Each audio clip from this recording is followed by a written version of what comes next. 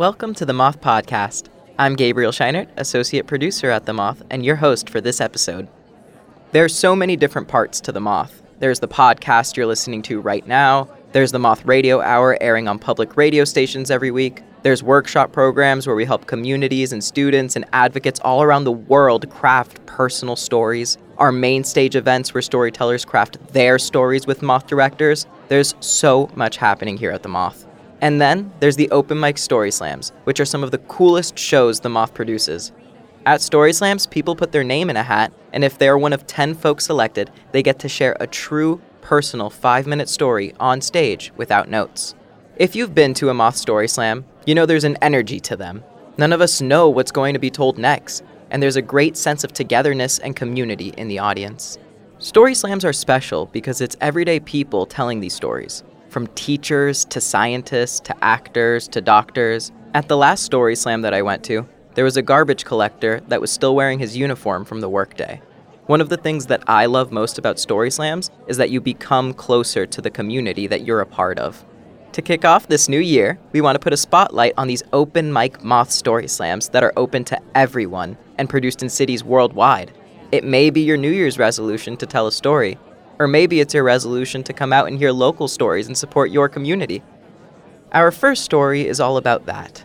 It was told by Liza Cooper at a, you guessed it, Story Slam in New York City. Here's Liza, live at the Moth. They say that divorce is like a death, but I died during my 10-year-long marriage. The passionate, sensual, creative poet and writer was gone. And despite our bitter union, my husband and I, when we came apart, were quite amicable. We moved into a tenement building 3 stories apart because, after all, we had 3 beautiful beings between us. Our precocious 8-year-old son, Liam, our beautiful Siberian husky, Luna, and our sweet lap cat, Pablo Neruda. And things actually went pretty well. We had 50-50 custody, and our 3 kids went back and forth with relative ease. My ex and I got along better than we ever had before. So one night, about 10 months after we split, I was home in my apartment with my young son. My elderly dad was visiting. And I knew my ex was out on the town and that he had left our dog Luna home alone in his apartment. And I felt bad for her. I thought she'd be lonely and that she should be upstairs with us. And so I texted him that I was going to go get her. And I went downstairs and keyed open the door, and the apartment was dark. Luna started running toward me, and to my left I saw a big woman's purse. It was gaudy and garish and nothing like me. And as I was processing that, I heard a woman screaming. But it wasn't frightened screams. It was euphoric, pleasured screams. And I realized at that moment that my ex was in the shower with a woman. And a lot of feelings and emotion came to me at that time. But the most prevailing thought was, I want that. I want intimacy and closeness and sensuality and connection. And that in worrying about my dog's loneliness, I had discovered my own. And that night, I penned my first OkCupid online dating profile after a decade of being married. Soon after, I got an interesting note from an interesting man, and we met up. And we liked each other. We connected. And we started dating. And we connected on a lot of different levels: intellectual, political, emotional, and physical. It was really nice. He was a writer and a musician. And we saw each other. we got each other, and we saw the best things in each other. And we started to open up windows in the other. And he started to write music again, which he hadn't done in a long time. He wanted to perform on the stage, which he also hadn't done in a long time. And I started to write poetry and short stories. And I was realizing that that sensual, creative poet was coming back to life. We were even writing stories together as co-creators. It was pretty cool. But there was something that I wanted to take him to that I had written about in my OkCupid profile. As a fellow writer and person of depth and storyteller, I wanted to take him to the Moth Storytelling Hour. And I knew he'd love it. And so I looked at the upcoming topics, and there was a topic on baggage coming up in a couple of months. And I thought that was perfect because, to be honest, I thought he had a lot of it. So I scored us some tickets, and we went to see The Moth Baggage here at Housing Works. And it was amazing. We loved it, and we analyzed all the stories. We had the same favorite. And afterwards, we went back to his place, and we were sitting and talking. And then very suddenly, he turned to me and said, "I feel like I'm wasting your time." That hit me like a bullet. You see, because we had a few small problems, but we had one big problem. He was a die-hard bachelor. He wasn't a fan of monogamy, much less love or long-term. And even though we shared strong feelings for each other, we both knew that I didn't need to have all those things at that particular moment, but eventually I would. And so he said that he had something else to tell me, that he loved the Moth. And that, in fact, he wanted to tell a story at the Moth, at the next slam.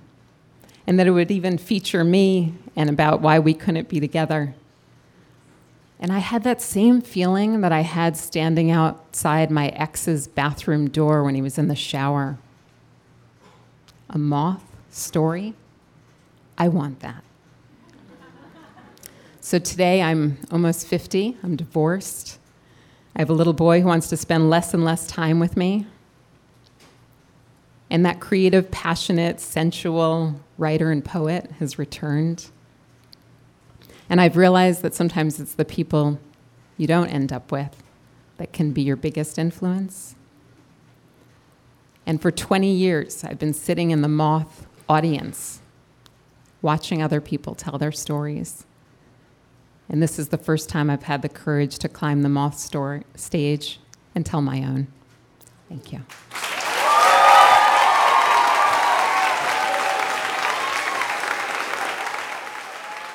That was Liza Cooper. Liza is a mom, writer, storyteller, and photographer who uses words and images to capture grief, joy, and resilience in the everyday. Outside her day job, she spends time helping women over 50 find love as a dating coach. Story slams happen all over, from New York to New Orleans, from London to Louisville, from Melbourne to Michigan. If you want to see a list of the upcoming story slams, the full list of cities, dates, and themes is at themoth.org/events. We'll also have a link in the episode description. Another great thing about these story slams is that you don't have to tell a story. About 90% of the audience comes just to listen. We do allow the audience to participate by filling out anonymous answers to the question of the night. At a recent story slam here in Brooklyn, the theme was confessions, and the question of the night was, what was a time you did or did not spill the beans? An anonymous patron wrote in and answered, "The person sitting next to me has no idea I bought them a diamond ring last week. I've never seen so many partners turn to their significant others in disbelief." Our next storyteller is Jim Winship. He told this at a story slam in Madison, Wisconsin. Here's Jim, live at the Moth. When my dad died, it was neither a tragedy nor unexpected. He was 88, had had a good and a full life. But the last year had been hard. both for him and for his family. And when he died, it was a little bit of relief, but it hit me harder than I thought it would. So a couple of days after the funeral, I asked my brother if we could go to Carter Fold. Now, we live here in Wisconsin, and I grew up in Bristol, Tennessee, where my family lived, and my brother and sister still do. So my brother said yes, and so we drove to Carter Fold. Now, Carter Fold is the music venue that the children of A.J. Carter founded. A.J. Carter, who collected the first kind of folk songs and pressed and produced the first country music album in 1923. And so I'd never been there, but mostly I just wanted to spend time with my brother. So on a late Saturday afternoon, we drove up. It was 20 miles if the crow was flying straight, 22 miles on those windy roads, and about 45 minutes to get there. And on the way up, we didn't talk much. It was like sorrow and sadness were also riding with us in the car.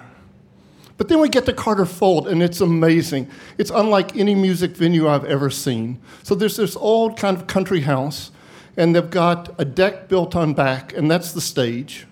And then the hill slopes down, and that's where people sit. And if you get there early, you get the good seats, which are bench seats that have been taken out of old trucks and put right in front of the stage. And everybody else sits on kind of benches. So they take these logs and they push them into the ground, and they put 12-inch planks and they nail those down, and then carpet squares on top. So we're sitting there, and the music, it's either bluegrass or old-time music. I don't know if you know what old-time music is. It's bluegrass without the banjo. So there was a group that was going to be playing. I didn't really care who it was. I just really wanted to go and spend the time with my brother. But about 15 minutes before the show's going to start, some people start pulling amplifiers up on stage, and there's this kind of buzz that goes through the audience. And I look at my brother, and he's got this little smile on his face, but he's just shaking his head like he's not going to tell me what's going on. I found out later that they're pretty much purists, and almost nobody gets to plug in there. And then Jeanette Carter comes on stage. One of A.J. Carter's daughters. She's an imposing figure, you know. She's farm woman strong. And she welcomes us, and she thanks us all for coming there, and about how this really is kind of helping keeping mountain music alive and thriving. And then she pauses, and then she says, I want to welcome another guest here. He's a friend of Carter Fold, a special friend of the family. And she kind of steps back, and a man walks slowly up to the microphone and says, hello, I'm Johnny Cash. Holy shit, I'm 40 feet away from Johnny Cash.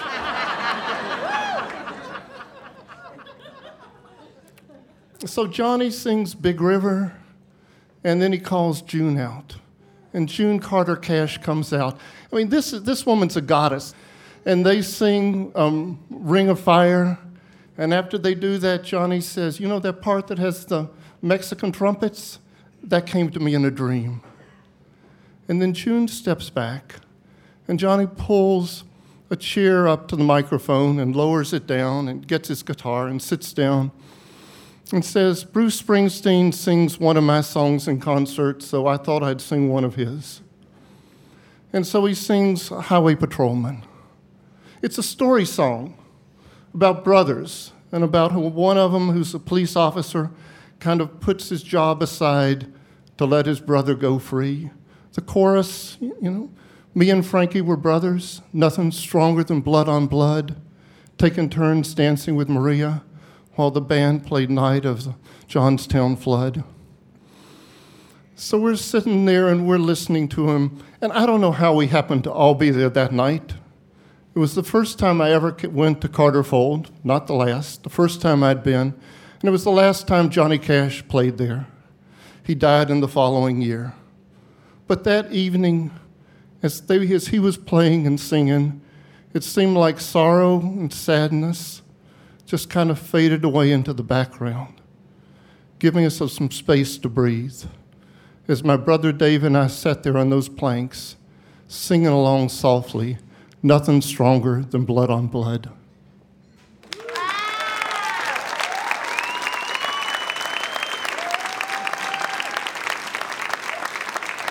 That was Jim Winship. Jim is a documentary filmmaker, a social worker and retired social work professor, and an oral and digital storyteller. That's it for this episode. We'd love for you to join us at an upcoming open mic story slam. Throw your name in the hat for a chance to tell a story, or just come to listen. Every storyteller needs a listener. For locations and dates of all our Moth Story Slams and all our other shows, just visit themoth.org/events. From all of us here at The Moth, we hope to see you and hear your story soon. Gabriel Scheinert is an associate producer at The Moth, who will not let you forget he's from Miami, even though he's from Broward. This episode of The Moth Podcast was produced by Sarah Austin Jeunesse, Sarah Jane Johnson, and me, Mark Solinger. The rest of The Moth's leadership team includes Sarah Haberman, Jennifer Hickson, Meg Bowles, Kate Tellers, Marina Cluche, Suzanne Rust, Brandon Grant Walker, Leanne Gully, and Aldi Kaza. The Moth would like to thank its supporters and listeners. Stories like these are made possible by community giving. If you're not already a member, please consider becoming one or making a one-time donation today at themoth.org/giveback. All Moth stories are true, as remembered by the storytellers. For more about our podcast, information on pitching your own story, and everything else, go to our website, themoth.org. The Moth Podcast is presented by PRX, the Public Radio Exchange, helping make public radio more public at prx.org.